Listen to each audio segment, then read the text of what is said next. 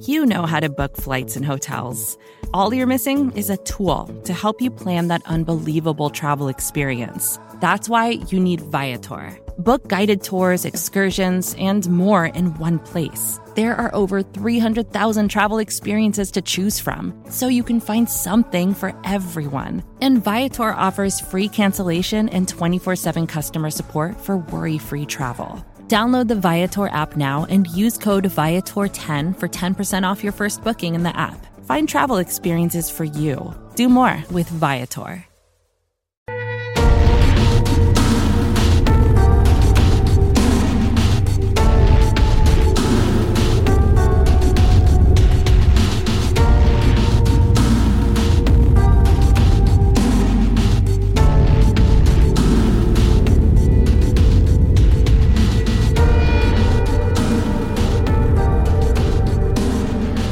Merry Draft Eve, Bengals fans. This is the Orange and Black Insider Bengals podcast coming at you for our weekly episode. We have been absolutely hammering you with all kinds of content this week. I hope you have enjoyed our ongoing NFL draft coverage. We've got more coming tonight, another big guest, and a lot to talk about. Our mock draft. I am Anthony Cosenza, joined on my far right, I guess your left if you're watching us live, John Sheeran, my usual co-host. John, how you doing, my friend? Not bad, all things considered. I think I have nothing more than that. Okay, well we've got big day tomorrow. Yeah, I know. Are you tired already? You can't be tired, dude. We've got a lot. I've been exhausted this past month. I think I'm just starting now to realize it. So yeah, well we've got you're going to share some stuff with us later in terms of some of the work you've been putting in for this, not only the draft but the entire Bengals off season. And we are the thorns outside of the rose in the middle. That is James Rapine of now Sports Illustrated. The prodigal son has returned to Cincinnati. James, welcome back. It's great to have you back on our program and great to have you back on the Bengals beat. How you been doing, my friend?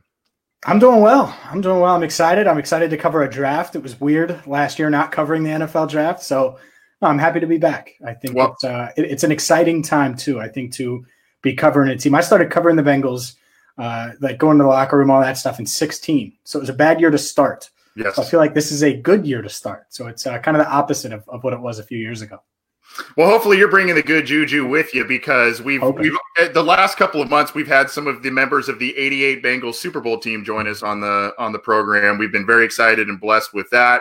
And like you said, maybe you are another good luck charm for the team coming back to the Bengals this year as they hold the number 1 overall pick. James Rapine of Sports Illustrated and the All Bengals blog within the Sports Illustrated network is joining us courtesy of New Era Caps. You can see the lid I've got on right here.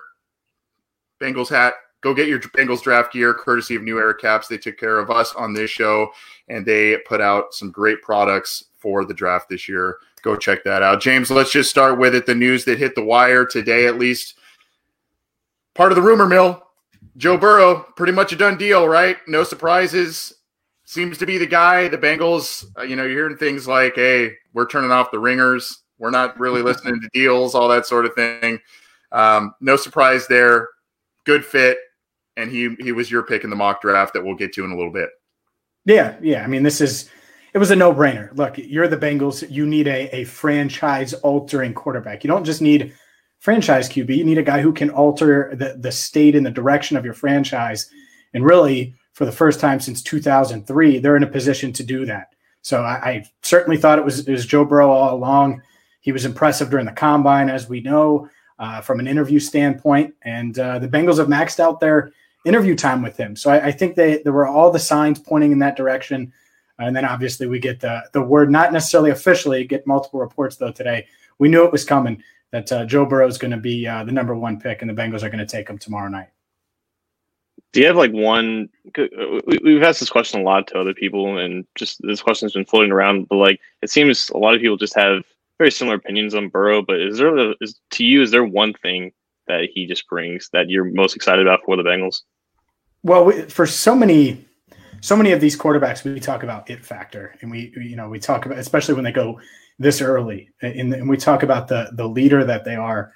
I remember saying that about Baker. I remember saying that about quarterbacks before that during this process.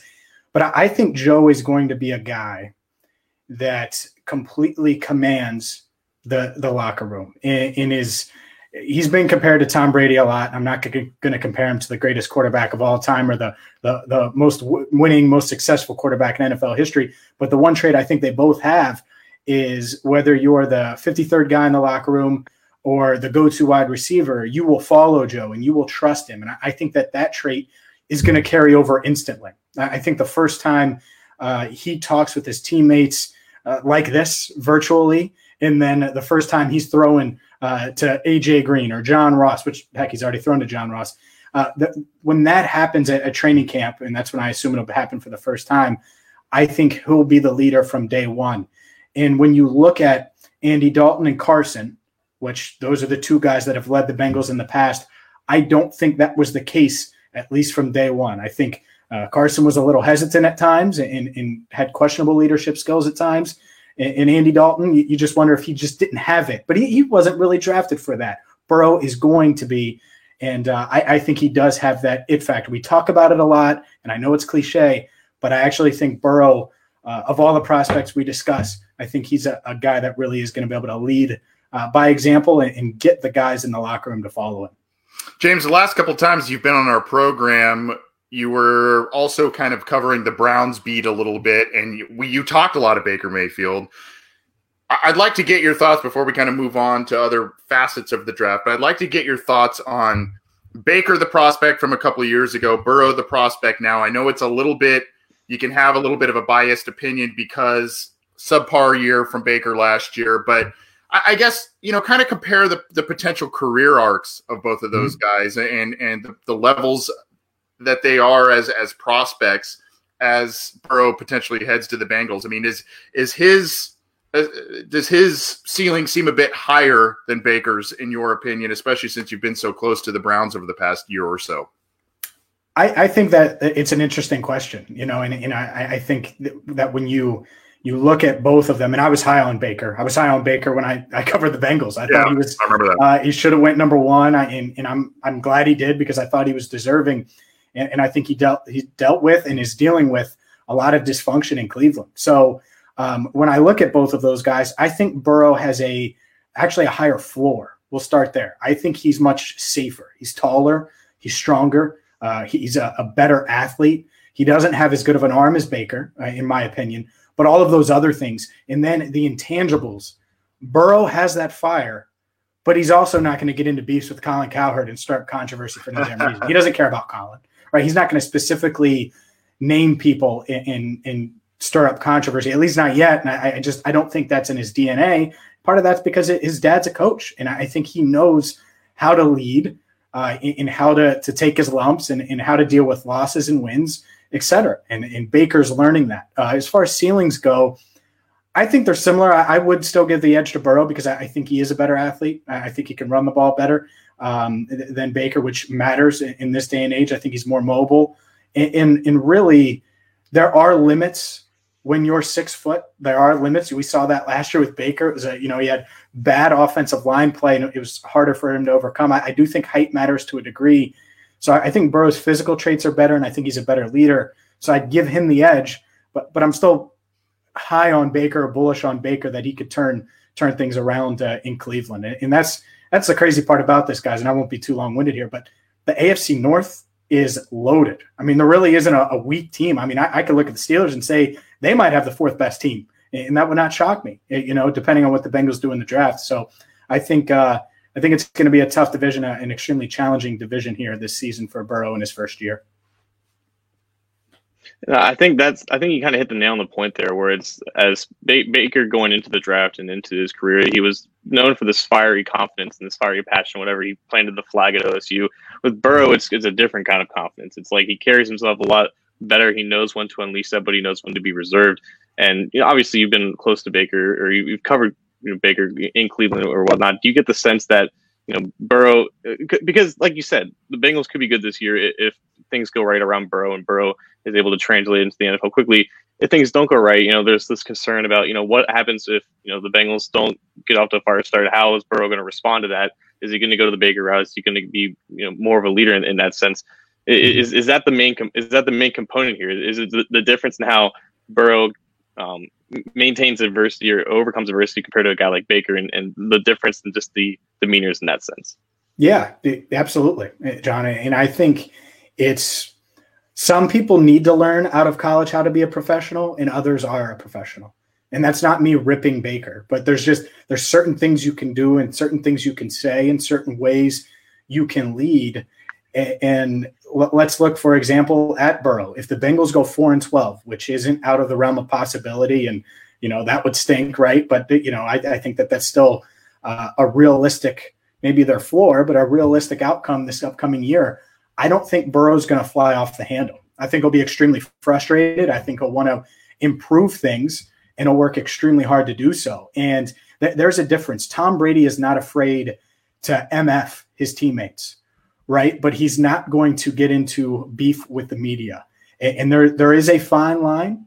And I think Burrow doesn't cross it. And I think at times Baker has crossed it in his career. And when you're going to a dysfunctional organization like the Browns, and then you also cross the line, it leads to more drama than you can deal with or want to deal with as a franchise quarterback. So Burrow, I think he's a pro right away. I think, like I said, being a coach's son helps a ton. And I think he is built to withstand a rookie season where he's going to have to learn without OTAs, without minicamp, all that stuff, and carry a franchise that hasn't won a playoff game in my lifetime and has had 4 straight losing seasons. Talking with James Rapien, back on the Bengals beat with Sports Illustrated. Happy to have him back on our program as well. James is joining us courtesy of New Era Caps and Gear. Go get your Bengals draft gear. You probably got to do some rush shipping or go to a local sporting goods store if you're able to go get some of the gear, but go get some of the great draft gear that New Era has put out, especially for the Cincinnati Bengals. James, before we get to your mock draft and some other things, I want to talk about some players that you are particularly enamored with in this year's class. It depends on the fit. It depends on, position. I mean, there's debates on what's the biggest need at the moment right now. Maybe if you want to take that into account, fine. But what are some of your favorite players in this year's draft that you maybe either hope to land in the Bengals' lap, or they pounce if they just happen to be in that realm where they're predicted to be when the Bengals are on the clock? One of my favorite players, and it recently happened. Obviously, I've been crunching as much draft content as possible, and really putting myself and throwing myself into draft information. But the more and more I read and watch and pay attention to, and I watched him during the year, but Justin Jefferson, and I know he's not going to be there at 33, but the idea of having him with Burrow, it gets me excited. And I get it, the fit, everyone talks about fit, and he compares to Tyler Boyd, Greg Jennings. I would love for him to fall to 33 because I think he'd fit right in, and Zach Taylor would find a way to use him and Boyd and Green and Ross. They would all complement each other and all work well together. So that's the guy. I don't think he has a chance in hell of being there, but if he was there, I would love for him to end up in stripes, just because I think the culture matters, the leadership matters with Burrow. And if you can bring in a guy that he's familiar with like that, I think it really raises his ceiling as a player here in the first couple of years of his NFL career because of the familiarity. So just looking at that round 2, if there's a guy that I know isn't going to be there that I hope is, I think Justin Jefferson would be at the top of the list. I know a lot of Bengals fans would say Patrick Queen or Kenneth Murray. I actually like some of the linebackers that could be had potentially at pick 65. I think that's a kind of a sweet spot for the linebacker position where you can still get a pretty capable athletic backer. So that would be one guy, and I could name more, but that's one guy, Justin Jefferson, that if he fell to 33, I think the Bengals would be excited, and so would I. There's no doubt about that. I think, if Jefferson's there, he's definitely on their short list. And like you said, you've been crunching a lot of draft work just in the past couple of weeks that you started recovering the Bengals. You even got a chance to speak with Duke Tobin, and I think even Zach Taylor in some of their pre-draft news conferences. What are you gauging in terms of what potentially could be their areas of targets in terms of round 2, maybe even round 3? Are you in the sense that it's a certain certain kinds of positions, maybe like receiver or linebacker? Do you think they're really going to pounce on a guy who happens to drop out of the first round? What are you kind of gauging from the things that you've heard from Tobin and Taylor?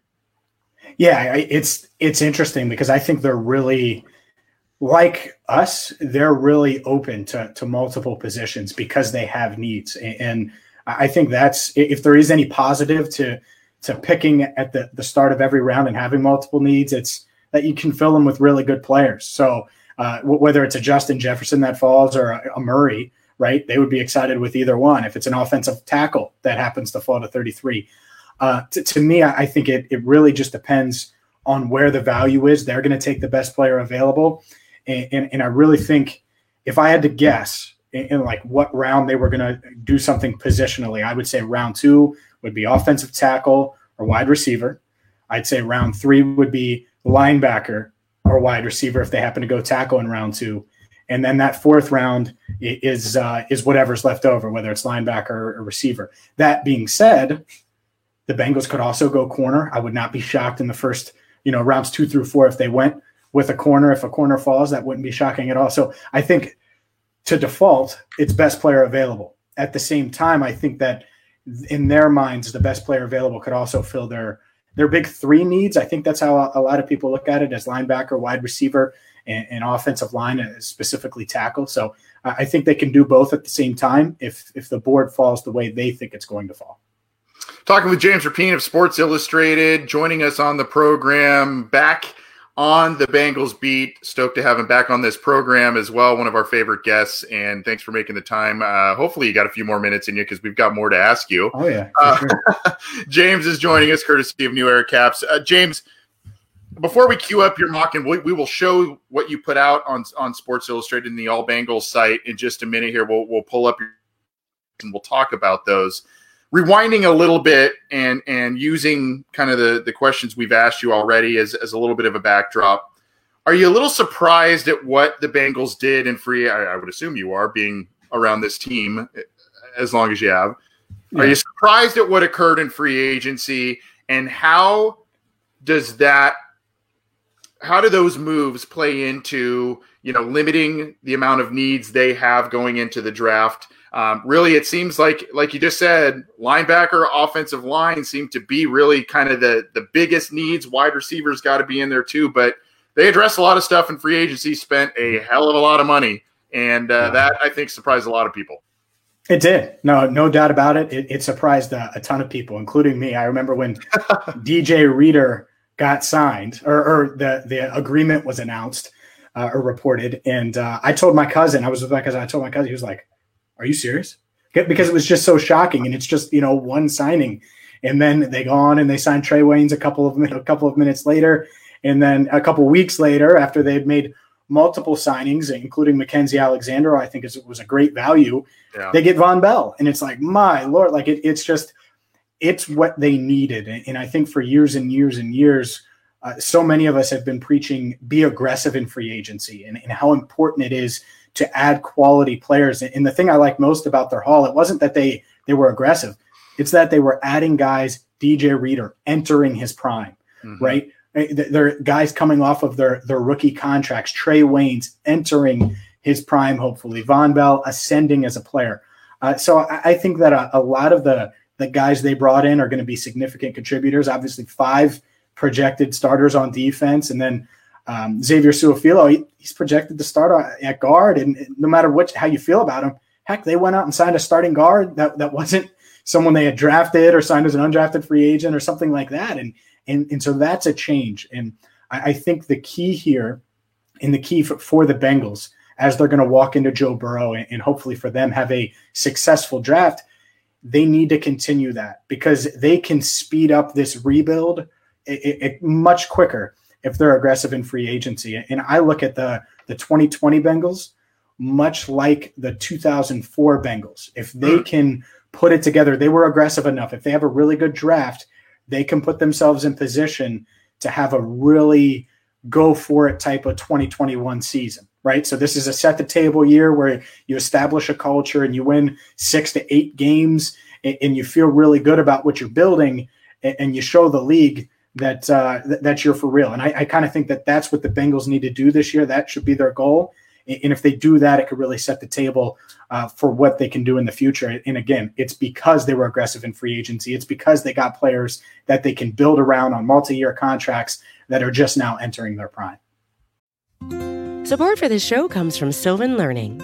As a parent, you want your child to have every opportunity, but giving them the tools they need to tackle every challenge, that takes a team. Now more than ever, educational support tailored exactly to what your child needs can make all the difference. That's why parents have trusted Sylvan Learning for 45 years as the ultimate teammate in their child's educational journey, instilling in them a love for learning and a passion for reaching the next level. And Sylvan's Insight Assessment can identify gaps in learning and areas that could be of concern for your child. It's a 360-degree view into your child's learning that you can't find anywhere else, and helps ensure that your child didn't miss something in school that might put them at a disadvantage in the future. And right now, it's the best price of the year at $29. Go to sylvan29.com to learn more and get your child's assessment for only $29. That's SYLVAN 29.com. Well, they took care of a lot of needs, and I think part of the reason they did that is because they only currently have 7 picks in the NFL draft. Normally, they like to hoard those compensatory picks and go from there. I'm going to start queuing up your mock here, James. You did all of the Bengals picks. All 7 that they currently own, and then you did do all of the first round, the entire first round as well. So obviously, I mean, we probably don't need to spend too much time on this, and I'll let John talk about the next pick or so coming up. But I mean, you talked about Burrow, no brainer. I mean, there's still some people, believe it or not, in our live chats and others that are still talking about Tua and whatnot. Can you just let them know Burrow's the guy, hands down? Yeah, Burrow is the guy, and it's because of injuries. Like Tua is if you took out the injuries and completely forgot about him, he's a great prospect, and I get why people want to talk about that. Unfortunately, when you're talking about a franchise quarterback, number 1 overall, you can't forget about injuries. Especially when there's a prospect in Burrow whose biggest flaw is he has an average arm. Okay, I'll take it. You know how many average arm quarterbacks are in the Hall of Fame? A lot of them, including Peyton, including a guy who just signed in Tampa. So I think Burrow is a no-brainer. If injuries, if things were different in an alternate universe, maybe we'd still be having the conversation. Is it Tua? Is it Burrow? But Tua, when he injured that hip, he made the decision easy for the Bengals, and they'll get their guy in Joe Burrow. You really upset a frequent listener of the show, Alex Head, who's been banging the table for Tua for I think it's the better part of 4 months. But let's go ahead and move on to round 2. Oh yeah, dude, it was going to say at the end, but here round 2, we have a guy that a lot of people are saying is going to go in the first round, but he's not exactly a lock. It's a deep class at his position. Isaiah Wilson, the tackle out of Georgia, mammoth guy. I think Dave Lapham was just talking about him on the radio earlier. What are the things you like about him? The fact that he's 350 pounds, or he actually moves well at that size? Both, right? I think you're talking about a guy that from a physical trait standpoint has it all. Former basketball player. So he's got the foot speed you look for. He's huge, like you said, 6'6", 6'7", 350. And he played in the SEC. And the Bengals love the SEC. You see him go up against elite competition. He isn't a flawless prospect by any means, but this is the same club that picked Cedric Ogbuehi in the first round. I think Isaiah Wilson projects to be a much more successful player than Ogbuehi. It's not just the traits. It's he went out there, he played at a high level, and he was a part of a really good Georgia offensive line. So he needs to work on some things. I think Jim Turner will have to work with him on technique and things like that. But you get a guy at 33, and part of this is about depth. It's not like there's another high-end, at least in my mind, right tackle who could potentially start as a rookie and develop into a potential Pro Bowler at 65. I don't see that. And I think with the run that is going to happen on tackles, that Wilson will end up there and he'll be on the board. If he's there, that the Bengals should jump on him because, again, I think he could start year one potentially and certainly has plenty of upside, even if he does lose out to Fred Johnson early on. Yeah, it's going to be interesting to see how married the Bengals are to Bobby Hart, just going up a little bit to show where you kind of came up with that. You see Josh Jones, you had him going at 27 to the Seahawks, Jalen Rager, the wide receiver out of TCU, going to the Ravens at 28, Austin Jackson to the Titans at 29. You got Higgins, a potential wide receiver target for the Bengals at number 30 going ahead. Edwards-Helaire, probably not on the Bengals' radar with Mixon and Bernard on the roster. But you have your boy Justin Jefferson. By the way, we didn't really mention it. John and I both seem to like him quite a bit, and maybe more so than others that talk about the Bengals. But we do like him. So that's kind of where you came to that decision in getting Isaiah Wilson at 33. And Isaiah Wilson is a guy, initially was maybe looked at early in the process. Third round guy, that sort of thing. And now he has ascended, like you said, the more tape has been watched and more background checks have been done. And now he has first round chatter. So let's go now. This is where I found it to also be pretty interesting. One of the more interesting areas that you have in your mock draft where you have the Bengals addressing linebacker, probably somewhat predictably on day 2, but you wait until the 4th round to get the wide receiver. Mm-hmm. Let's talk about Davis Gaither. The Bengals obviously had a meeting with him. Talented kid, athletic kid. He's small, but he can move around pretty well and has good instincts, as you noted in your breakdown. The one thing that scares me a little bit, I think he's dealing with a foot injury, and that's probably dropped him a little bit. He's recovering from that. The Bengals drafting injured players always caused me to flinch a little bit, but sure. Good player and seems to be obviously linebacker seems to be their biggest positional need. Yeah, exactly. And he's a high-end athlete. I get it. He's not 240 that you'd like, Willie Gay's 240 and that's a difference. That makes a difference when you run like these guys can. But I think he's going to be able to help them in a multitude of ways. I think he's a pretty good pass rusher. I think he flies all over the field.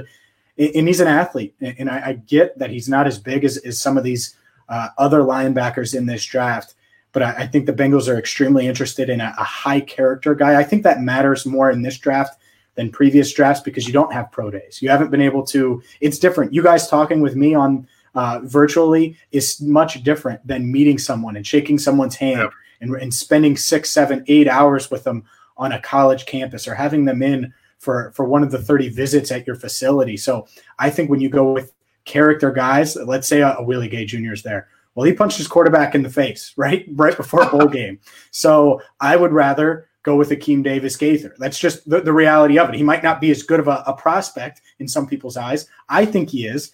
And so that's who I'm rolling with. And I think when you look at linebacker versus wide receiver, at least the way I'm thinking it's going to go, the value is taking linebacker in round 3 unless they traded down from 33. So I think that's why I ended up with Davis Gaither there at 65.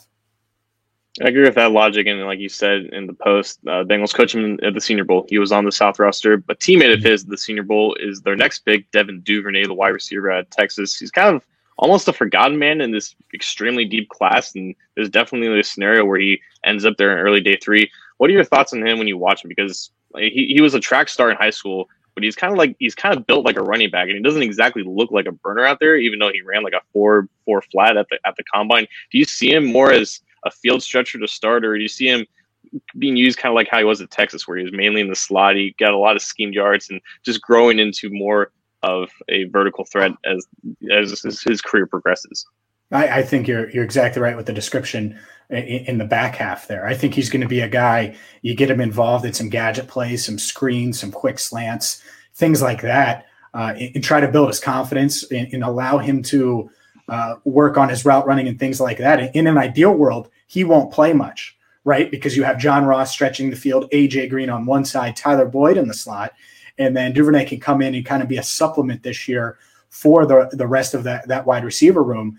But he's a guy that has the traits you mentioned. He can fly, and if he can get the route running down a little bit more and develop into that vertical threat, which I think is certainly plausible. I don't think that's outlandish to expect. Then I think that he's a guy the Bengals would be interested in. And I will say this, Zach Taylor, we were talking to him yesterday, and he said they were looking for, and again, it's coach speak. Who knows if he was just feeding us what he was feeding us. But as far as the wide receiver position goes, good hands and high football IQ. And I look at a guy like Duvernay, who they had one-on-one time with, obviously, at the Senior Bowl. And he obviously has good hands when you watch him. He's able to track the ball downfield and can make big plays. I think he makes sense in the 4th round. He's not going to save your wide receiver room if A.J. Green and John Ross leave next year, right? You're still going to have to address that position. But he's a guy that can certainly be a depth piece this season and someone you can build with moving forward. Talking with James Rapien of Sports Illustrated in the All Bengals blog. Happy to have him with us. He joins us courtesy of New Era. Let's kind of, for the sake of time, let's kind of group some of these guys at the end of your mock here, these last 3 picks, somewhat together, James. I think the one, obviously, that opens some eyes, Troy Dye. A lot of conflicting opinions on this player. Some people think he could be, a 3rd round-ish type of player, given his athleticism and his ability. He played kind of a lot of different roles on the Oregon defense. Some people think that there's still a lot of refinement that's needed there. You have him as their 147th pick, their 5th round pick, and you as a double dip there for the linebacker, basically going at that position twice in a matter of 3 rounds, rather. Yeah, I think Dye's a guy that is certainly more of a project, where you're going to have to, you like his physical ability, but he's going to be a special teamer as a rookie, and he'll probably have to add some strength, much like Davis Gaither. But Davis Gaither's just a better player, and he makes more plays and the way he flies around. But from a size standpoint, Dye's a little heavier than Davis Gaither, but he's just not as good of a player at this stage, or as good of a prospect. So I think that when you add 2 high-end athletes, from a speed standpoint, and you're the Bengals at that linebacker position, you feel good about it. And like you said, Dye is going to be higher on some boards. I just think there's going to be a linebacker or 2 that fall, and I think Dye could be on the back half here. And if he's there at 147, I think the Bengals are extremely tempted. And we talked about best player available. I think he could certainly be the best player available at that point in the draft. And then let's go to the last 2 here. L'Jarius Sneed and Azur Kamara. Obviously, at 215, Azur Kamara is an interesting player and one the Bengals, they met, this in your draft. They met with him again after the Senior Bowl. But those 2 guys, Bengals are pretty stacked at corner, but I guess you always need some help there, especially with how the injuries hit that group last year. Yeah, I think they're going to try to get a corner in this draft because you got Mackenzie Alexander on a 1-year deal. William Jackson III is in a contract year. So corner is a sneaky need, but I don't think they're going to invest an early pick unless someone just falls and it's a clear-cut best player available, on day 2 or early day 3. So, yeah, I go with Sneed there in the 6th round. And then Kamara is interesting, man, off the edge, because that edge is another spot. This team has so many needs, and that's just the reality. They're trying to build up their depth again. But Carl Lawson, a free agent to be. You got Carlos Dunlap, who's getting older. He's 31 years old now. And so you want to build up that edge a little bit. And I think Kamara is a project for sure, but they've expressed interest in him. He's got the physical size and athleticism to get you excited. So, yeah, I think if he's there in round 7, the interest that they've expressed, I could see them picking him in round 6, to be honest. But if he's there in round 7, I could certainly see them picking Kamara. Well, some interesting names, and that was James Rapien's final mock draft. You can find that on All Bengals, part of the Sports Illustrated network there. John, any other questions before we tie it? How would you guys grade it? Hold on. How would you guys grade that? A, B, C, D, or F? Is it an F? I'll give you an F minus, yeah. Well, there we go. Good. Sounds all right, yeah. No, sounds like high school. I think that's a solid B or B plus. I'm on the I'm a little bit more on the get Burrow weapons and they went so heavy on defense in free agency. Sure. I'm inclined to think that wide receiver, maybe even pass catching tight end, offensive line may be heavily focused. The problem is, you still want 2 linebackers, you want probably 2 offensive linemen, you want a wide receiver, and you still want to get a defensive, an edge rusher, cornerback, just some additional help on that side of the ball. And you've only got 7 picks, so they may need to get creative. But I'm a little inclined to think they may go offensive heavy.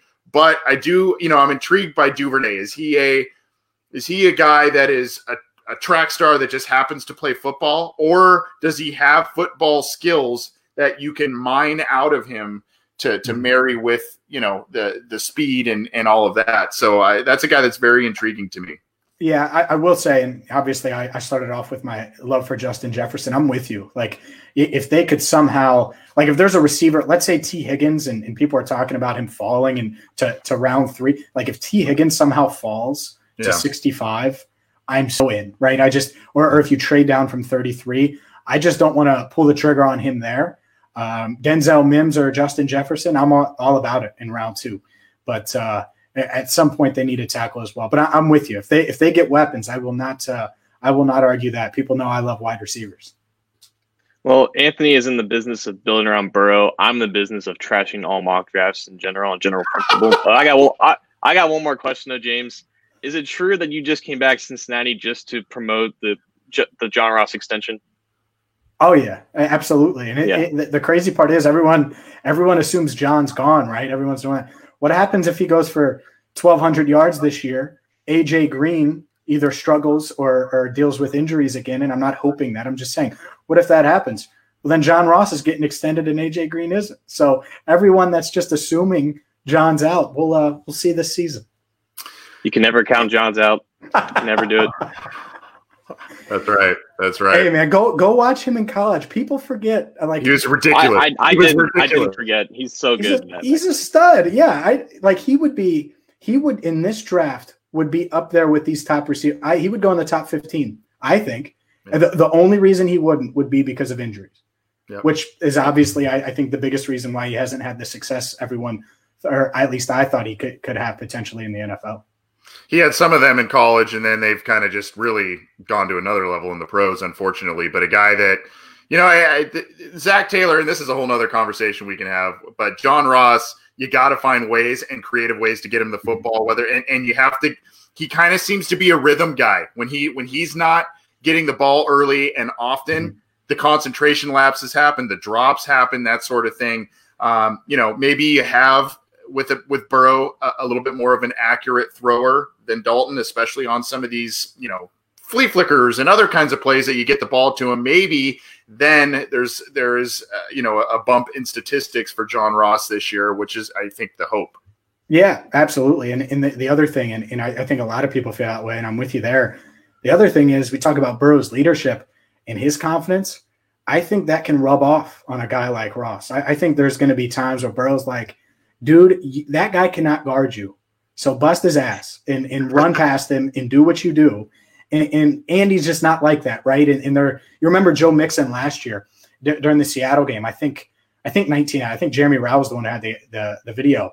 But after the first touchdown, because he had the drop and then he had the touchdown, Mixon went over and hit Ross on the shoulder pads and was egging him on and saying, that's you. Do that every play. That's how you play, and trying to get him going. And I think that's something Burrow almost naturally does, and he's going to make everybody around him better.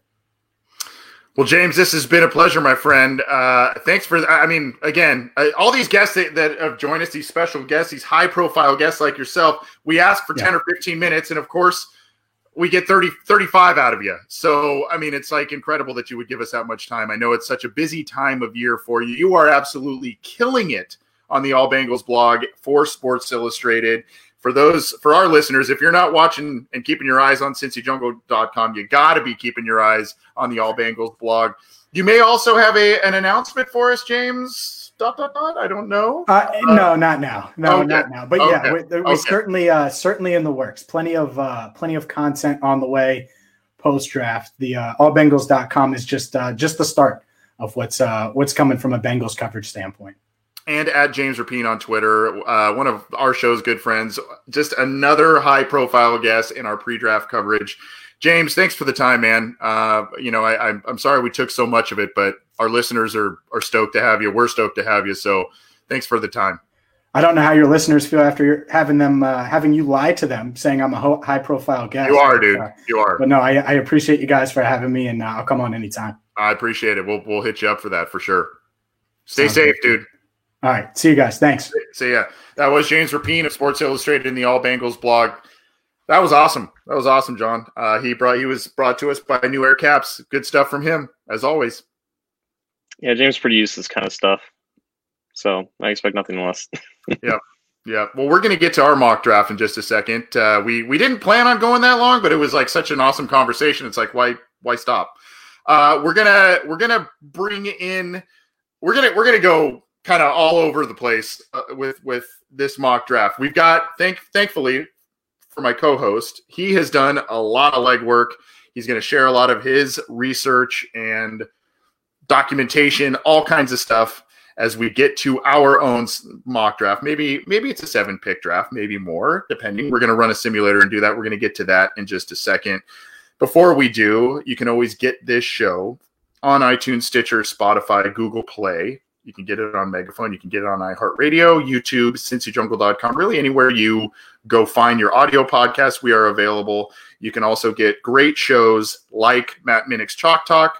You can get Orange is the New Black, the podcast by Ace Boogie and Zim Hude. We had the pleasure of doing a roundtable episode with them earlier this week, so go check out that. There was like 5 of us chatting. It was pretty awesome.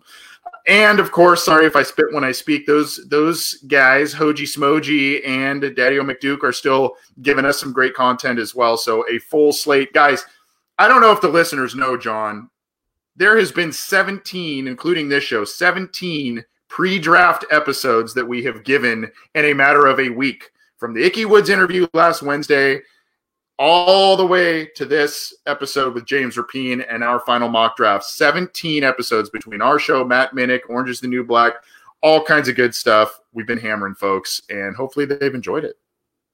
No wonder I'm so exhausted. We've really done 17 of these? Yeah, I know. I know. People really love this stuff. Yeah. Well, we're going to get to our final mock draft in just a second. Before we do, John, we actually have a sponsor for our mock draft, believe it or not. And it's going to be one that you may go, that's interesting. It's a retail shop called Daisy Shop. And it's SHOPPE is how you spell it. Daisy Shop is normally it's a small chain, a women's boutique chain that has a lot of different clothing items, housewares, all kinds of stuff. Obviously, with the COVID crisis, they have had to alter their business model and have formed an online store with all kinds of stuff that, it's mostly for the ladies. So if you got a special lady in your life that you want to get something special for, whether it's loungewear, whether it's puzzles to hang out while you're at home, trying to find something to do, tumblers for your drinks during your happy hour that may be occurring a little more frequently than usual, or if you are in need of a face mask, a mask to cover your face. They are doing a nonprofit endeavor. Go to Daisy Shop, SHOPPE.com. And if you type in the magic code, I'm gonna give it to you, Burrow. I hope you can see it. Burrow, 10% off your order. If you type in Burrow, they're Bengals fans too, so they wanted to support us. Go to daisyshop.com. Special ladies in your life, Mother's Day is coming up. If you're bored at home, all that stuff, 10% off your order. Burrow is the code. Go check it out. And we thank them for supporting our program. Let's get to it, John. You have done a massive amount of research. I'm going to put you in the driver's seat for this thing, my friend. You're going to share with us not only your big board, we're going to talk a little bit about the free agents briefly again affecting the draft, and then we are going to do a simulator probably through Fanspeak. Is that correct? What we're going to? Yes. Okay, so we will do it through that, and we may execute a trade or two and go from there. So, John, take it away, my friend. Yeah, so full disclosure here, this is 210 players listed here, and I did not watch every single one of these guys. Use your resources. Use guys like Dane Brugler, use guys like PFF, and try to get some analytics in there. It's like America. It's like what America's supposed to be. It's a melting pot of information that's supposed to give you the best projections. And I don't like doing strictly round grades. I like doing a little bit something more broader than that. So the colors that you see on screen here, if you are watching on screen, dark blue represents 1A, high first round. Light blue represents late first round, 1B. Green represents day 2, so a guy that you would typically grade in rounds 2 or 3. Yellow represents rounds 4 or 5, early day 3. And orange represents late day 3, rounds 6 and 7. When I counted all this, I had just 17 guys graded in the first round. I had 56 graded on day 2, 89 graded on early day 3, and only 48 graded on late day 3. So I think a pretty common distribution of grades there. It's just kind of how it is, right? It's like that's why people love trading back, because there's only so many legitimate first round talents that you're sitting there in the late first round. You're thinking the guys that I'm going to pick at 20 are not really that much different than 40, and I think that represents a great argument for what the Bengals do at 33. So what do the Bengals do at 33? Like, what do they do in free agency? What does the roster look like right now? Roster roughly looks like this, and this is just everybody who's under contract on screen. Different color codings here, basically looking at contract status, looking at how good is the player. You have players who you're pretty confident are going to be here in 2021. Sam Hubbard, Atkins, Tyler Boyd, Joe Mixon, to name a few. Light blue represents guys who you're confident in making the roster this year. Guys like AJ Green, for example, Bobby Hart, Xavier Su'a-Filo, Von Bell, guys who the contract and the talent fits. Green is like a bubble player, I guess. So maybe he makes the roster, maybe he doesn't, depending on what his contract status is. Examples of that are like Ryan Glasgow, Billy Price, Rodney Anderson, and then camp bodies and basically guys who are still technically free agents, but they're not going to be back. Andy Dalton, I have listed as gone. I just don't see him just sticking around here based off that contract, but that's another topic that we can talk about. Going through what they did in free agency, they spent over $158 million in total money, $37 million in signing bonuses, $63 million in total cap hits. Their cap space right now is about 7.5, and they filled a lot of their needs. They went defensive heavy, as we all know. They just signed Mike Thomas and Xavier Su'a-Filo at offense. So that's kind of where we are right now in terms of what the Bengals are, and I think this board represents what the Bengals should follow in terms of just how they should grade these guys, and specifically looking at the positions that they are likely to target and the positions that are big of their needs. Represented through these grades, this is a pretty good tackle class at the top. It's a pretty good wide receiver class at the top. You have at least 10 guys of receiver who you would feel confident in taking in the first 50 or 60 picks. Maybe slightly less for that tackle, but that's just, it's just all subjective. It's based on a couple different things. And on defense, I think you have great value on day 2 at linebacker. You don't really have any true first round guys. I think when you put all the data in the film and the production all into the formula that calculates whatever subjective grades you want to put at, I have Isaiah Simmons listed as a safety. I think he's just not the traditional linebacker that you can just pigeonhole at linebacker and label him at the position. I think he's just more of just a bigger Tyrann Mathieu, and Tyrann Mathieu's not a linebacker. He's a safety technically, but you can play him all over the field. Anyways, at linebacker, I have Jordan Brooks as the best guy. I think the tape, the athleticism, and the production is just the best. It's just the best combination of all three compared to other guys like Akeem Davis-Gaither, who James talked about. He's right below Brooks for me. Patrick Queen, Willie Gay Jr., Malik Harrison, Logan Wilson, all around out that same tier. If you guys want to argue with me about who should be above who in terms of in these same tiers, I'm not going to die on any hill. I think it's all pretty close. That's why they're all grouped together in these same tiers. So if you have a different opinion, that's completely fine. I just feel confident in terms of where these guys are in the tiers that they are. If you want to have different rankings within those tiers, that's fine by me.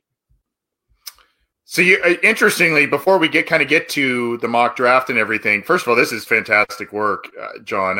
I am really pleased that you're sharing this with all of us, and hopefully, you're explaining it very well also, but hopefully those who are watching the podcast, whether it's live or after the fact on YouTube, hopefully you are kind of paying attention to the screen share we're doing here. Yeah, interestingly, just kind of before we move on, you have Kenneth Murray, seemingly one of the more coveted linebackers in this year's draft. You kind of have him in the 4-5 range in terms of round. Is that? It has nothing to do with production or athleticism because he has both of those in spades. I think he's the one guy. I think that according to like Bob McGinn and some other insiders, he's the one guy that in this class nobody has anything bad to say about him. Like he's just a great guy, a great leader, a great person. He's gonna acclimate into any locker room he comes into. He's a natural leader. He has everything that coaches like, and everything about his profile is great. When you watch him on the field, he's blind. He's legitimately, he doesn't know where to go. And I don't think we recognize that issue when he was kind of lighting, games up, late in the season, making all these crazy tackles and looking really explosive and everything. If you put him on the field, on an NFL field right now, he's going to look like Malik Jefferson. And I think Malik Jefferson at the time was a good third-round pick because he had a lot of the same things. He had great speed, great explosion, great production. Not the Big 12 thing, I think, is more of a coincidence. I'm not putting it all on every Big 12 defenders because I think they do produce good talent defense. Just with Kenneth Murray and how he plays, it's just a lot of bad plays in run defense. He wasn't used a lot in coverage, so it's a question of a big projection, what his role would be in there. You want a guy that you would draft where the Bengals would want to draft him at 33. If he's there at 33, I think he's probably going to be the pick. He's not going to be there. I think he's a lock for the first round.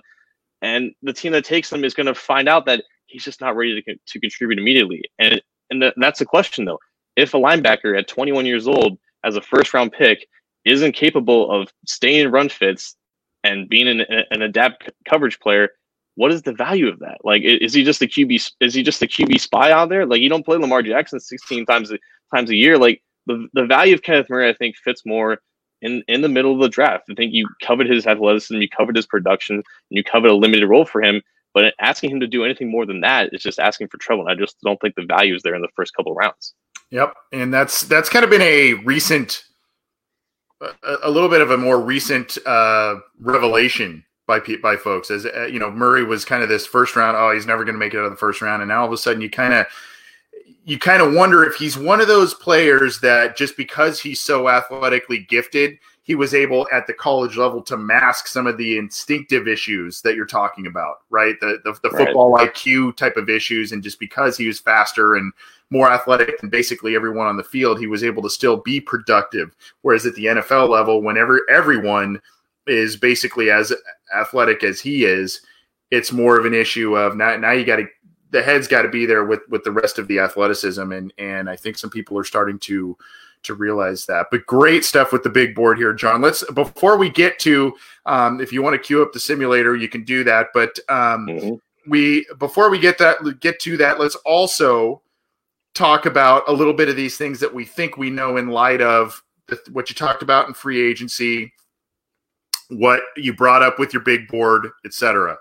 What we think we know. The Bengals will want an edge rusher, and there's talk that it could be as early as number 33, and it could be someone like Zach Bond.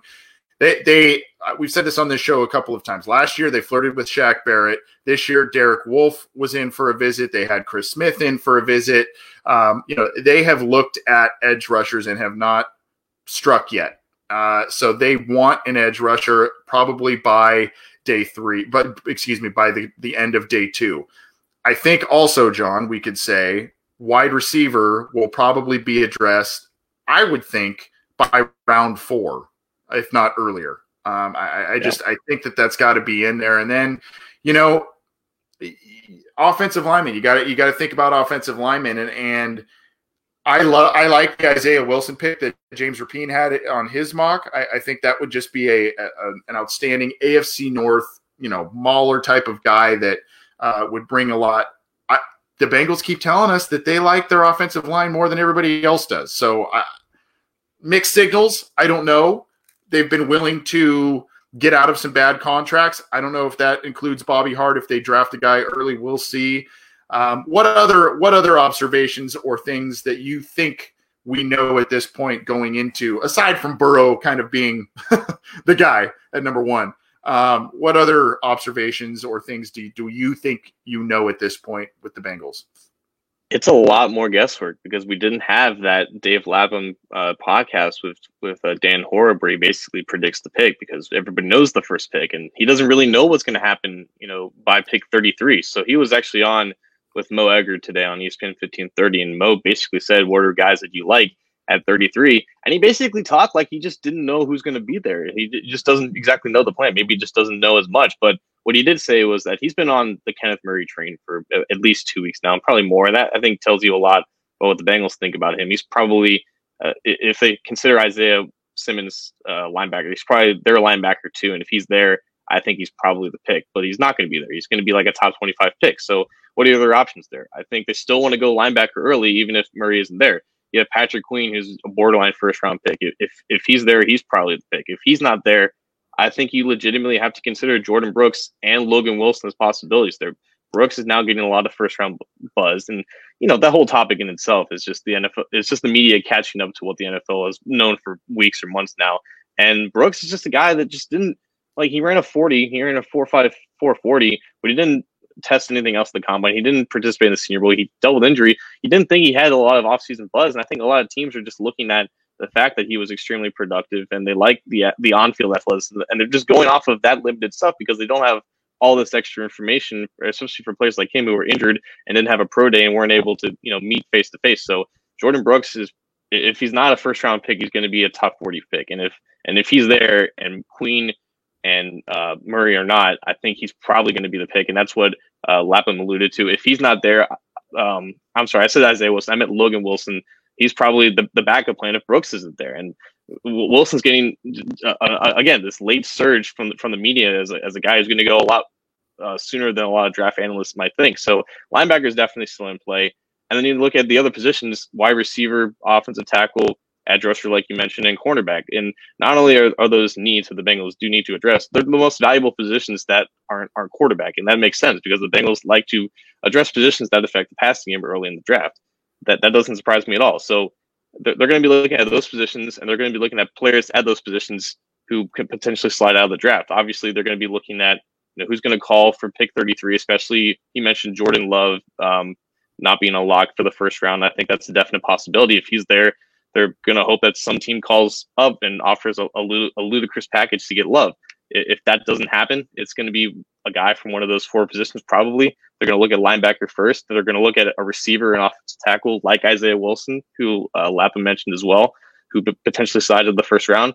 And then if all of those guys are there, they can look at cornerback. Maybe, I think you mentioned A.J. Terrell, the guy from Clemson. If he doesn't get picked by the Raiders, which is where he's heavily projected to go at this point, he's in the conversation too. So he mentioned a lot of different guys, but not in a confident sense that he usually is. I don't think he's tipping off the pick this year because there still needs to be 31 other picks after Burrow goes.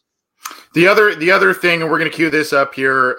The other thing to note, the Bengals only have 7 picks. They may try and execute trades like you mentioned, John, whether that's moving back from 33-65 or later, whether that's trying to move a player like Andy Dalton or others on the roster. They are probably going to look to accrue more picks. And if they can't, for some reason, they may try and they may value versatility from players out of as one of the most important traits, whether it's a Zach Bond, if they feel that he could be a guy that could rush off the edge and play outside linebacker. Initially, they were interested in Terrell Lewis, a guy we mocked to them in one of our first mocks here. So, he's a guy that they worked out in both capacities at the Senior Bowl. So we'll see what happens. Let's cue this up. This is our final mock draft. I believe we can do trades in this, right, John? Yes. Okay, so this is through fan speak, both player trades and pick trades, or just pick trades? What can occur here? No player trades, but we can simulate the compensation for like an Andy Dalton trade if we really wanted to. Okay, so, up to you. Yeah. So the thing about that is that before every pick, it'll just be you either get the pick, or because no one offered a trade, or somebody did offer you a trade, and you have to decide if you accept it or deny. We can also offer trades to other teams. It's just a matter of if they're going to accept it or deny it. So obviously no trade here. We're going Burrow, and this board is on FanSpeaks. It's their complete composite board, so they have at least a dozen different boards that you can use, and this is just a combination of all of them and basically averaging out all the player ratings to get a wider perspective about where everybody thinks these players are going to go. So Joe Burrow was pick number 1. You're seeing here Justin Jefferson in here going very early. Gladney going early. Josh Jones off the board at 23. Austin Jackson off the board there. So let's see who kind of went in the first few picks. T. Higgins off the board at 24. Laviska Shenault off the board. Denzel Mims off the board. Grant Delpit off the board. Austin Jackson, Trevon Diggs, and AJ Epinesa off the board at number 32 overall. So we're going to go into the next round here. The Bengals currently have Joe Burrow. Who do we have available here? So, all right. Xavier McKinney somehow slipped out. I don't think that's going to happen on draft day. I think his over-under right now is like at pick 24. I think he's probably the best safety in this class. I think realistically, you would have probably swapped out McKinney for Delpit, who's potentially, I think, according to one report, is potentially going to slide in day 2. So this is kind of how I like to do it, is that I don't like to just pick McKinney here because I just want to go under the assumption that he's not going to be there. Okay. And I also think that like a guy a couple of picks lower, if because Kenneth Murray went off the board, I think they're going to look at Patrick Queen here and be all over him. But that's just kind of what I'm thinking. Yeah, I think the pick comes down to those two names there, Zach Bond and Patrick Queen. James Rapine talked about character, whatever you want to think about the supposed urine sample from Bond, whether that's drug-related or just extra hydration or whatever the case may be. Did come back with a diluted sample. Who knows what that means for his draft stock. I'm a bit more inclined to go with Queen here, but like I said, the Bengals could be looking at a potential versatility gene that Bond has, and to play both. What do we have at wide receiver here? We have Ayuk, who's also projected to go in the first, and then you got Michael Pittman, who's pretty much a surefire second round pick. And then after that, it's a lot of mixed. It's a mixed bag basically. You have Claypool at Notre Dame, Peoples-Jones, who's still projected to go, I think, in the third or fourth. Then James Rapine's got Devin Duvernay, Brian Edwards all the way down to 88. So those are all the guys that I think you would hope to be around for round 3. And a lot of the major offensive tackles are off the board, I think, at the time. Well, you do have Isaiah Wilson as well, which provides an interesting situation. Mm-hmm. As well as Ezra Cleveland, who's projected to go somewhere in the 20s. So they have options here. This is, I think, what they would prefer for some of these guys to fall, because this could be an opportunity where they get a trade offer. Let's see if we get one. We do not. We do not get a trade offer. So we can offer to move back. I'm assuming that if no one's calling in, then I think they're just going to stick to their board here. Yeah, I'm inclined to either go with Queen or the tackle Wilson, one of those two. I think maybe Queen, just because the linebacker need may be a little higher, but I could be persuaded to go Wilson. What do you think? I don't want to trade back here. I think there's there are options here. I'm glad we didn't get an offer, because they're the value here for what player they could pick is too great to pass up, and that's coming from someone who always likes to trade back, because I like having more opportunities to get guys who are basically marginal differences in terms of where they are on the board. But I think we've just heard all along, if Queen is there, if one of the top linebackers is there, they're not going to pass that up. I think that's one of the worst kept secrets from this offseason for the Bengals. I think Lapham's infatuation of Queen, if Murray wasn't there, I think that speaks for itself. I think Queen's the answer here. Yep, let's do it. All right. So 2 LSU guys back to back. That could be a theme for the Bengals this year. There are a lot of intriguing LSU prospects and some at positions of need for the Bengals, so that could very well happen. This is our final mock draft. We're going towards pick 65 here. We've selected Joe Burrow and Patrick Queen so far at number 33. We have not moved back. We'll see what happens at 65. And again, our final mock draft is brought to you by Daisy Shop, daisyshop.com. Go there, use the code Burrow and get 10% off your order, or go get a face mask if you need one of those during this unfortunate COVID crisis. So thanks to them. And what do we got next here, John? All right, so let's just looking at players who just went off the board. Prince Tega Wanogo, one of the offense tackles. Ben Barch just went to the Titans. Ruiz. Pittman and Ruiz went in the 20s as well. Malik Harrison another linebacker. You got a couple edge guys. Isaiah Wilson made it all the way to pick 52, but he did not last as well. Pittsburgh got Jordan Elliott. AJ Terrell also, I think, is going to be in the conversation at 33 if he does not go in the first. So it just comes down to like there's going to be multiple guys that they're going to like. It's just a matter of which one they prefer and at which position. So there's still decent guys left. That like Clyde Edwards-Helaire, like just today was said to be a first round pick, like somewhere in like the late 20s. So if he's still here, I think teams are going to be all over that as well. Other best players available. Jordan Brooks is still here. I think they would love it if he fell down here. They didn't address linebacker already in round 2. You got Robert Hunt at guard. You have Cam Dantzler at cornerback. Lucas Niang, one of the better offensive linemen available. Logan Wilson, who's probably going to be gone by this in the real thing. So let's see if we get any trade offers. We do. So we can move back a couple spots with the Dolphins and get one of their 4th round compensatory picks, or we can have an in-division trade. Browns trade up from pick 10 in round 3, and we get their 3rd round compensatory pick. Well, it seems as if the Browns haul is probably better because you have a 2nd, 3rd round pick, right? Right. I don't know what the formula is here. I don't know if they add the stipulation of you don't want to trade with your in-division rival, and that's why they're asking for they're willing to give up more. But I mean, that seems like a pretty good deal to me. Yeah. Let's do it. We haven't done a trade before, so let's do it. All right. So we're moving back. We moved back from 65 to 74. 74. Okay.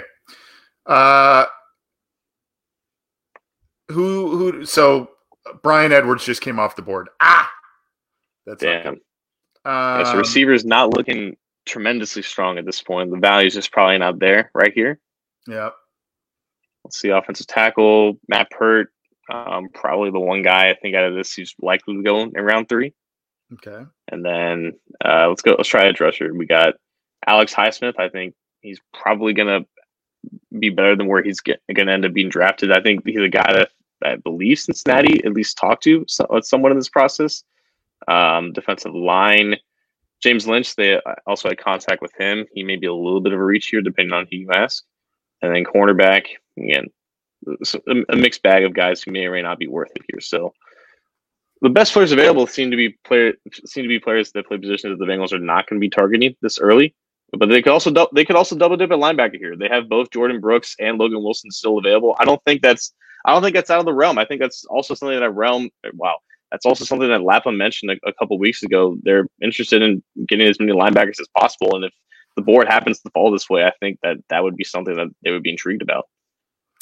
So you are inclined to go with Brooks?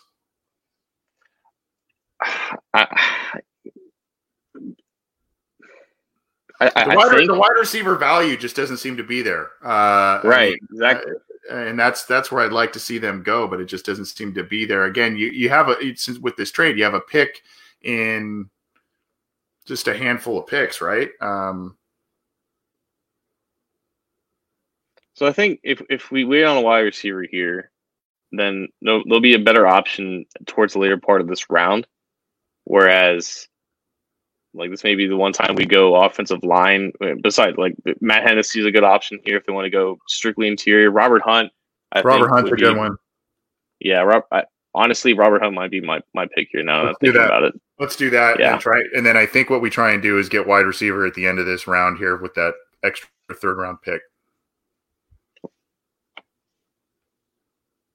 Oh, Van Jefferson just went, and Jordan Brooks just went. Whew. And Matt Pert. Jalen Hurts and Jacob Eason back to back. Wow. All right, so there's at least 3. Yeah, there's 3 linebackers that I would be surprised that they were all still here, but they are all still here. But let's see the wide receivers. Yeah. Offensive okay, let's just see the offensive tackles. There's nothing there. And then this might be the spot where they decide the edge rushers where they want to go. Highsmith, I think it's what was that? I would say Highsmith of that group. Yeah, that's what I was gonna say. Just for kicks and giggles, cornerbacks, yeah, no one that really should warrant this pick here. No one really had safety. Best player available. I think we're picking again pretty soon here for the top of the fourth, right? So right, yeah. All right, let's go Highsmith. Yep, let's do it. It's been a while. Like we were so used to them addressing edge rusher with just these traditional 4-3 ends, but now it's clear that they want someone who can stand up and play off ball. And I think Highsmith being 6'3", 248, one of the best athletes at this year's combine, also really productive in Charlotte. They don't really go small school traditionally, but I think Highsmith has the profile that they're looking for this year. Yeah, I think he's a guy that a lot of AFC North teams will be looking at just because of that. You interviewed him, right? Yeah. Interesting kid. That interview is up on our channels, by the way. So, so you recap us where we're at, John, and then we'll get going in the fourth round here. So after Burrow, we went Patrick Queen, best player available that fits a need. Started round 2, traded back with the Cleveland Browns at the beginning of round 3. Picked up a guard/tackle type in Robert Hunt, which is probably the type that they're going to be looking for. Alex Smith, the versatile 3-4 outside linebacker at edge rusher to round out round 3. Okay. All right, here we are at the top of round 4, correct? So let's check out receiver. This is not a lot of promise here. No, what about Gibson? Antonio Gibson, is he available? Antonio Gibson is available. Okay. What about tight end? Who's there at tight end? Albert O, who might be the guy with the highest upside here. It was the only real athlete out of this group. Okay. And then I guess Willie Gay and Willie Gay Jr. Yeah, or Davis Gaither. Yeah. I have no idea where Willie's going to go in this year's draft. I really don't. I would be inclined if push came to shove. I think the character thing, if both those guys are available, they have shown immense interest in Davis Gaither. I think Davis Gaither would be the pick there over Gay personally, and probably over Troy Dye. That would be my take. I would say either Davis Gaither or Gibson at this point. Maybe Davis Gaither first if you want to double dip, or the tight end if you think that's Alberto. Yeah. What about tackle's not there either? No, I think if they go offensive lineman early now, I don't think they're going to go back to tackle this early. I just don't think the value's there right here. But I agree with you. Like they obviously were smitten with Davis Gaither at the Senior Bowl and at the Combine. They did actually have a video conference with Willie Gay Jr. I think that was announced or reported by Aaron Wilson. So there is some interest in there, as we would have expected. He's just an athletic linebacker that's projected to go where they want to. And again, this could be a spot where they just double dip if the value isn't there for other positions. So yeah, I'm with you. Either you double dip at linebacker here, or you try to find some type of offensive weapon. Okay, you think Gay or Davis Gaither? I think Gay because last value. Yeah, he mentions a guy not at 33, but if he falls, I think the interest is there now. Let's do it. Let's do it. I mean, before that, we also have potential trade options.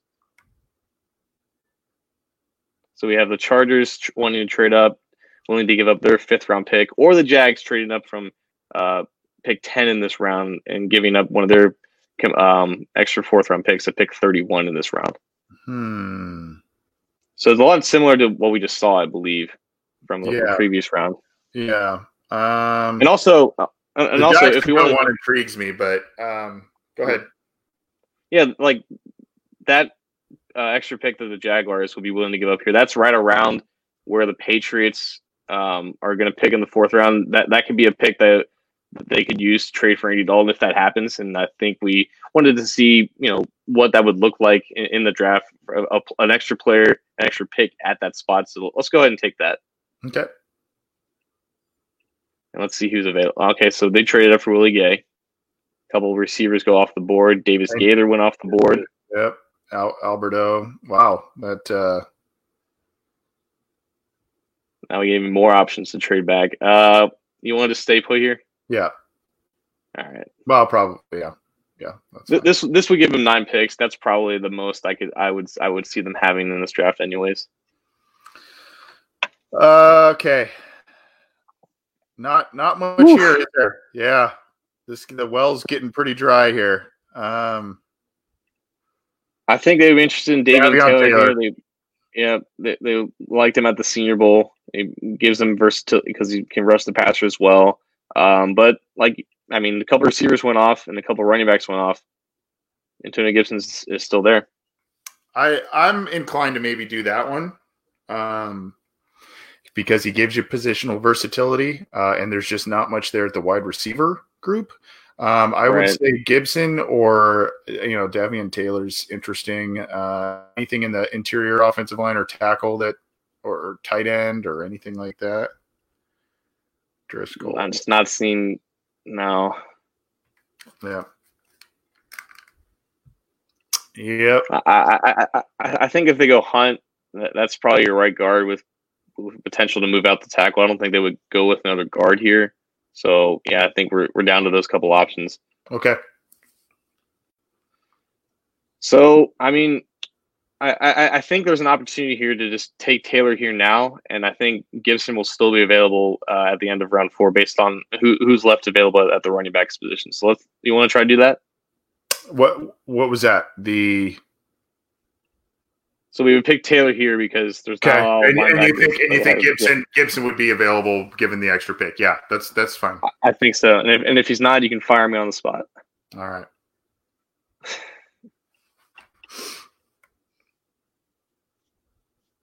So where are we picking again? I believe it's pick 31 in this round.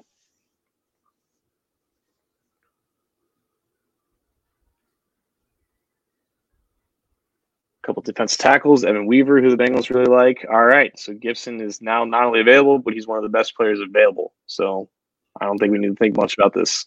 Okay. We're getting some requests for Thad Moss. I know you are not as high on him as some of our others. We are now in Thad Moss territory, right? We're in round 5-ish. Believe it or not, we were actually past Thad Moss territory. He was one of the players that was quote unquote invited to the virtual draft, and he's projected to go in the 3rd round. Wow, which is ludicrous to me.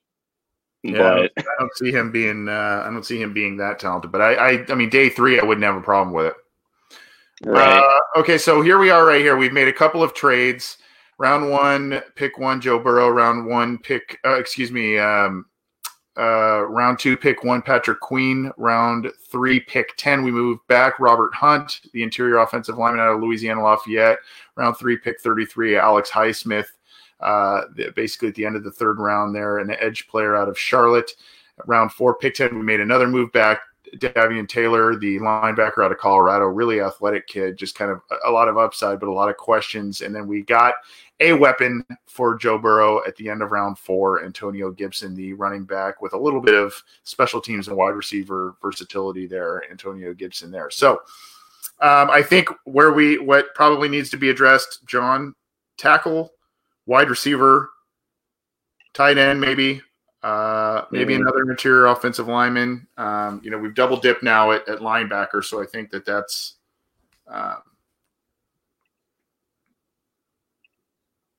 right. So yeah, wide receivers available. I would probably consider Cephas here. He ran really badly at the combine, but I don't think he's 4.7. I think he's probably close to 4.6. But he's probably one of the more NFL ready receivers in this class. And this is who's that? Quintez Cephas, the guy from Wisconsin. Yeah. So he would be probably my receiver option here. I mean, Devin. Wow, I just cannot pronounce the last name. Asaisi, I think, from UCLA. He's my top graded tight end at this point. Thad Moss still doesn't intrigue me until a little bit later, but I know everybody's going to hate me for that. I just don't have a lot of positive thoughts on these tackles remaining. But they did coach Alex Taylor at the Senior Bowl, and he did pretty well down there, so he could be an option here as well. I'll let you decide here. I would say either tight end or I'd really like to see him get a wide receiver, but there's just not the names here.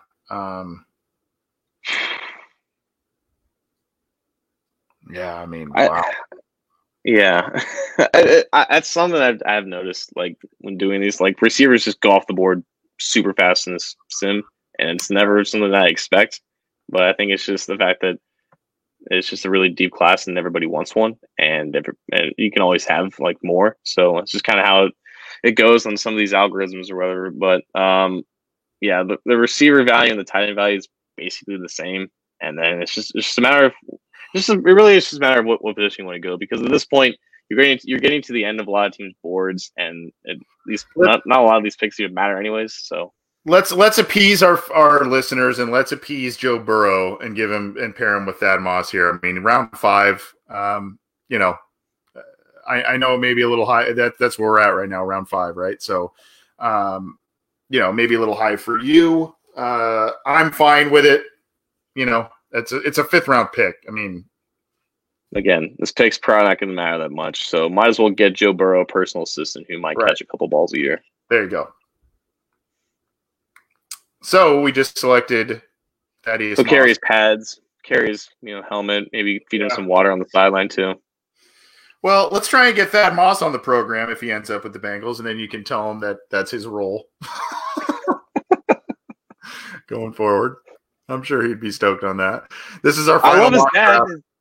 His dad's the GOAT receiver. He's just yeah. This is our final mock draft. We've got a couple picks left. Going a little long. We apologize, but we've had a lot to get to tonight, and this mock draft is turning out very interesting. A lot of good players. A lot of players. We moved back and saw a lot of players get taken off the board. So let's see where we're at here now. Round 6. Okay, so we already went to linebacker again. We have not gone cornerback yet. Reggie Robinson the second would be incredible value here, I believe. If they want to dress a cornerback, I think there's probably if he's. I mean, it's not inconceivable that he's here because he's not the hottest name, but I think he has a lot of fans in the inner circle, and I think if he's not best player available, he's one of them. So I think if at this point they should probably go cornerback, and he's definitely the best available. Okay, let's do it. And try, I guess, now with this last pick, maybe we look at wide receiver if we can, or actually, I have a good route for that if we have to go there. Okay. So this is our final mock draft. We've got one more pick, and we will recap all of the picks for you. The final mock draft of the Orange and Black Insider is brought to you by daisyshop.com. Go there, get the special lady in your life a little gift or something to do during quarantine, something to wear, something to use during your little happy hour sessions, tumblers, clothes, loungewear, puzzles, games, all that stuff. Go to daisyshop.com. Also, if you need a mask, they're doing a nonprofit endeavor with that. So check that out. Use the code BURROW for 10% off your order. So we're here in round 7. Again, a pick's probably not going to matter. And again, we came into this hoping to address receiver early. That's what we wanted to do. Unfortunately, it just didn't go the way we wanted to. And I think that's also something we have to remember. Like this is a time of deception where we kind of deceive ourselves into thinking the Bengals aren't going to mess this up. We've done so many mock drafts. We know exactly who's going to be there. We have no idea. We have no idea how high the Bengals have some of these other guys. And it's no team is going to draft like how you want them to draft in your mock draft. It's just not going to happen. And that's why you have picks like Drew Sample and you're thinking, what the hell is this? Like, there's no way this guy was like the Bengals, even with only 7 picks, they're bound to have a pick or two like that where they make a lot of people question what the hell are they doing? And this kind of reminds me of 2014 where everybody loved that receiver class. It ended up being obviously a good one with Odell Beckham Jr. and Devontae Adams, just to name a few. The Bengals had to wait to the 7th. The Bengals waited to the 7th round and took James Wright. And they missed out on a lot of good receivers and ended up hurting at the position for years to come because they just didn't address it in time. And that could be another situation here if their board just happens to line with other positions and then receivers get, 10 taken off the market like toilet paper in a quarantine session. That's just could be how it goes. Yep. So not much left there at wide receiver, John. If they have to wait this long, Lawrence Cager is the guy that they did actually meet with over FaceTime, and I think just in recent years, I just remember like anytime we hear an announcement like this late in the season about like a meeting that happened, you have to assume that it's legitimate interest. It's just checking up on him and whatever. I think that's what we heard about Ryan Finley last year. We heard that a couple days before the draft, and he ended up being the only quarterback that they even liked in last year's class. So I would hope that Cager's not the only and first receiver that they draft in the actual thing, but I do think that if he ends up going undrafted, the Bengals have legitimate interest to sign him. At this point, a 7th round pick is basically an undrafted signing. So if they have to go receiver and these are the players left, I think Cager's the guy. I would go that before you make the selection, though. Interesting point brought up by Matthew Simpson in the Facebook chat. Blankenship meaning kicker. Is that something that that's the only guy there that's draftable? Is that something that you want to think about instead of a wide receiver? I think the wide receiver, especially since they met with him, that makes sense. Jeff Hobson has come to the defense of Randy Bullock lately. I don't know. Is that something they need to think about, or is kicker just, that's an undrafted thing and we'll see what happens? I think fans are infatuated with drafting kickers when in reality there's just no value to it. Right. Like even Jake Elliott in the 5th round didn't exactly fit the value of that compared to other players on the board. But obviously they should have kept Elliott. They shouldn't have cut him. And when they invested that pick in him, I just don't love drafting kickers in general. And I don't think that they're that interested in moving on from Randy Bullock in the first place. If I had to draft a kicker, if there was a gun to my head telling me I had to do it, I would take Tyler Bass, but I don't even see him on this database. So maybe he goes undrafted. Maybe they give him a call because he's the guy. He's a leg that could legitimately compete with Bullock. But I'm just not a fan in wasting picks on kickers. Yeah, let's go Cager. The wide receiver. Get him a wide receiver and a guy that they've met with. That makes sense. Another Georgia guy. Yeah, and a Georgia guy. Exactly. That is that. We'll recap the picks here in just a second as this mock draft finishes up. We got 9 picks out of the Bengals. We made 2 trades back in rounds at the top of round 3 and the top of round 4 to get a couple of picks.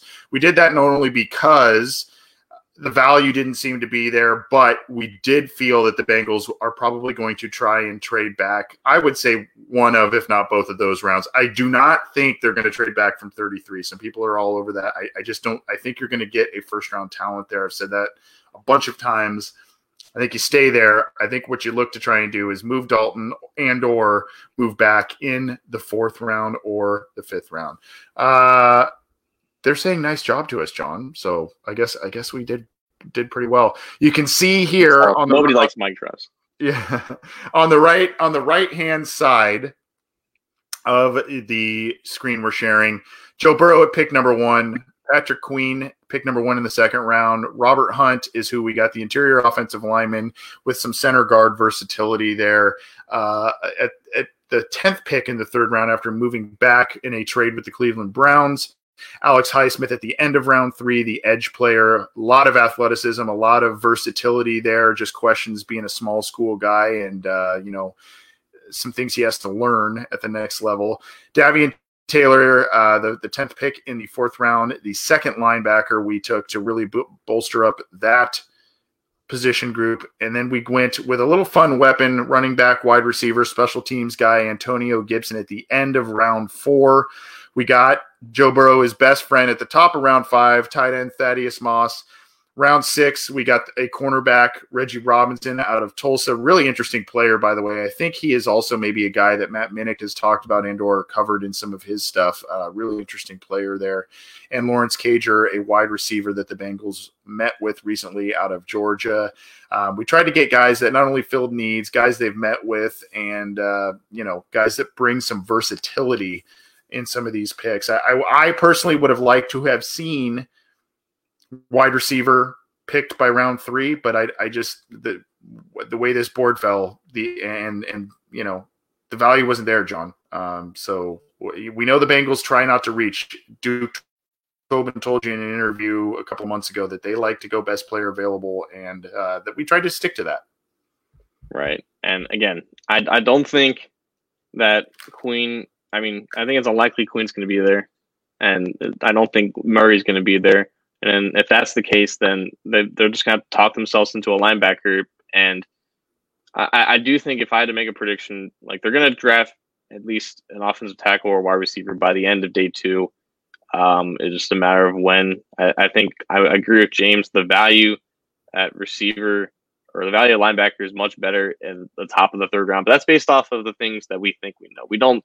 We don't expect Logan Wilson to get picked in the top 40. We don't expect Jordan Brooks to get picked in the top 40 until they do, because that's what the NFL has been planning on all along, and the media is just starting to catch up with it. So these different perceptions about what the actual value is for some of these positions and these players, it gets all jumbled up. And I wish I remembered this feeling all throughout the draft season, because again, we stick to these rankings that we see throughout March and February, March, and April, and they don't mean anything because they're not real. They haven't been caught up to what people are hearing from actual NFL teams. And the fact that this is going to be so much different, like how much different will this be? Because we didn't have a traditional draft cycle with all these pro days or whatnot. So again, there's going to be some picks. There's going to be some strategies where you're thinking, what are you doing? Like, this is not what you're supposed to do. This is not how I wanted my mock draft to look.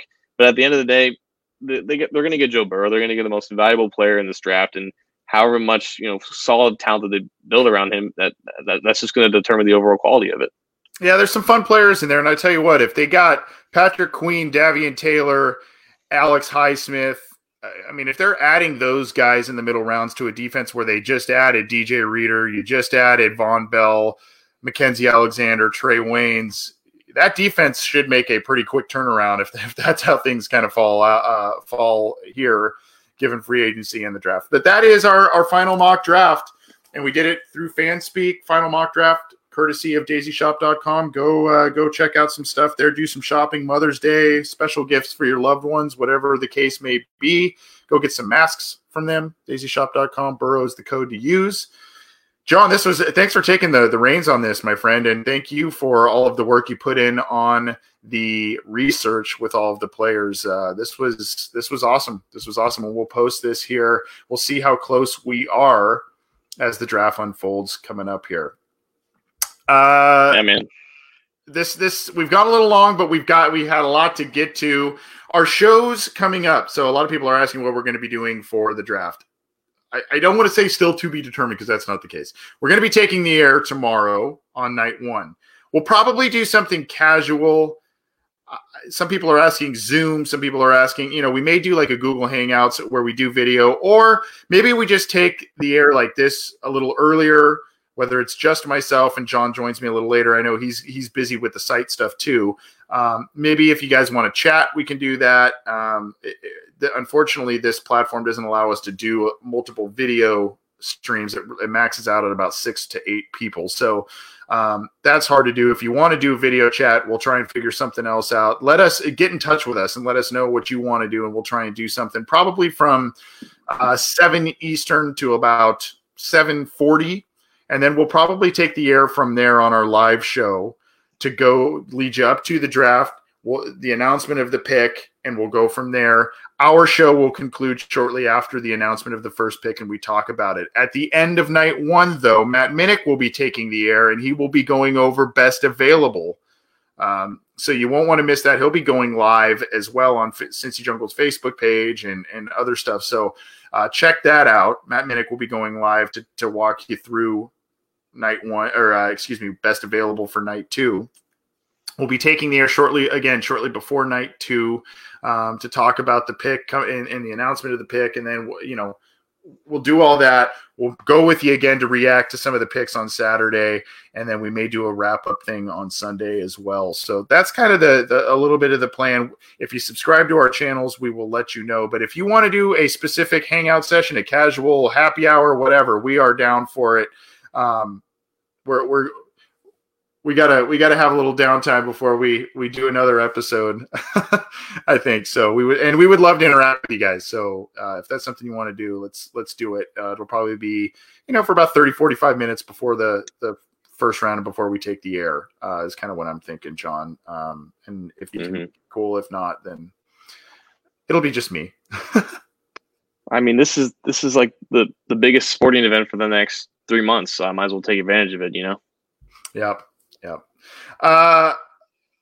Thanks for all the work you've done, man. I can't thank you enough. I mentioned it earlier. This is the 17th episode in a matter of a week that our crew has pumped out, and we've had in a week, not only the 17 episodes, we have had Icky Woods, we've had Sean Salisbury, we've had, I'm probably going to miss some, we've had Dahani Jones, we've had Anthony Munoz, we've had James Rapine, we've had just guest after guest after guest coming on the program, and we hope you've enjoyed what we've been giving you. We wouldn't be, we wanted those people on the show because we felt that you guys would enjoy that. Hopefully you did.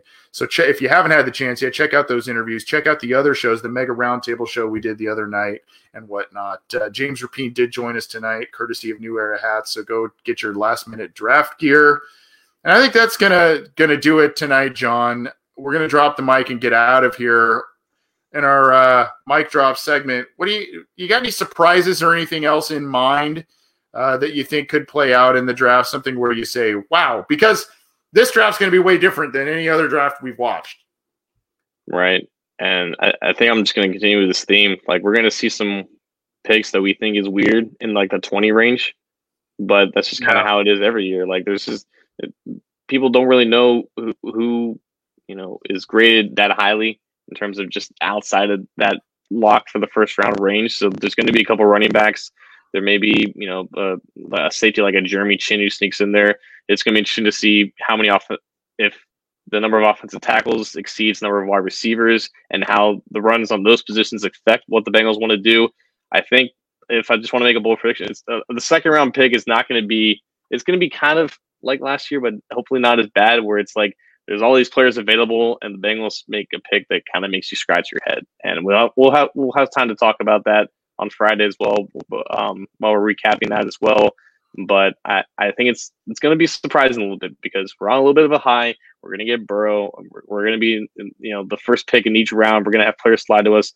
But at the end of the day, like, NFL teams are a little bit unpredictable from what we think we know about the draft. So that's not going to change. Yep. And like I said, I think versatility is going to be a trait they look for. Guys that can do multiple things because of the limited amount of picks they currently have. And Lou Anarumo has made it clear he wants guys that can do multiple things on defense. He wants different looks on defense. He wants guys that are movable pieces on defense. I think Zach Taylor would like some of the same on offense to give him creative outlets that he wants to use on offense. So to me, I just think, like you said, I kind of parlay that into what you said in terms of a little bit of head scratcher type of picks where you go, well, they don't need a running back. Well, maybe the running back has high end receiving versatility. They already picked a linebacker. Why are they getting another one? Well, one has a little bit more pass rush ability than the other, things like that where, they overlooked a tackle. Why did they do that? Well, because they got another wide receiver because they're worried about the state of that group going forward, things like that. And, I think there may be some things where we go, oh, really? But hopefully it works out for him. I do think that we'll see some movement, though, in terms of trades and whatnot. Yeah. Well, do you think Andy Dalton gets traded? Who? You think Andy Dalton gets traded? I think so. It's not going to be for. You don't think so? I think it's going to be for something low. But I can see a scenario where he doesn't, and they may just let him. They can't hang on to that contract. They cannot, and I don't think they can hang on to him in the same locker room as Joe Burrow. Not that Dalton would be a cancer of any kind, but I don't see that happen. This is the Orange and Black Insider Bengals podcast. We've had a long show, but a great one. James Rapine joined us to talk about the Bengals, talk about his mock draft on allbengals.com, part of the Sports Illustrated network. So go check out his work. He's doing awesome stuff, building up that All Bengals site and the following with that. If you're not looking at cincyjungle.com, which I don't know why you would be, go over to allbengals.com and check out what he's doing over there. Great guy, and he gave us a lot more time than we Would have thought, and we appreciate that. He joined us courtesy of New Era and our final mock draft that went through the FanSpeak simulator. John drove us through that one. That was brought to us by daisyshop.com. Go check that out and let us know what you think of the picks. And hey, if you want to hang out with us tomorrow, let's do it. Let's figure out a way. We'll chill with you, whether it's just us chatting with you like this for a little bit before the show, or if you want to maybe try a video chat where you hang out with us, we'd love to do that too. We're game. But we're putting in the time. We'll be around, so let's do it. Let us know, though, how you want to do it, and we'll try and collect a consensus and go for it, and we'll shoot it out to everybody. Thanks, everyone. Get the show on iTunes, Stitcher, Spotify, Google Play, Megaphone, YouTube, iHeartRadio, CincyJungle.com. Keep it to CincyJungle.com this weekend for all your draft coverage, news, updates, breaking news, and analysis. Keep it to our channel. Subscribe to be notified when we go live and when new stuff is out for you. Enjoy the draft. We'll be talking to you.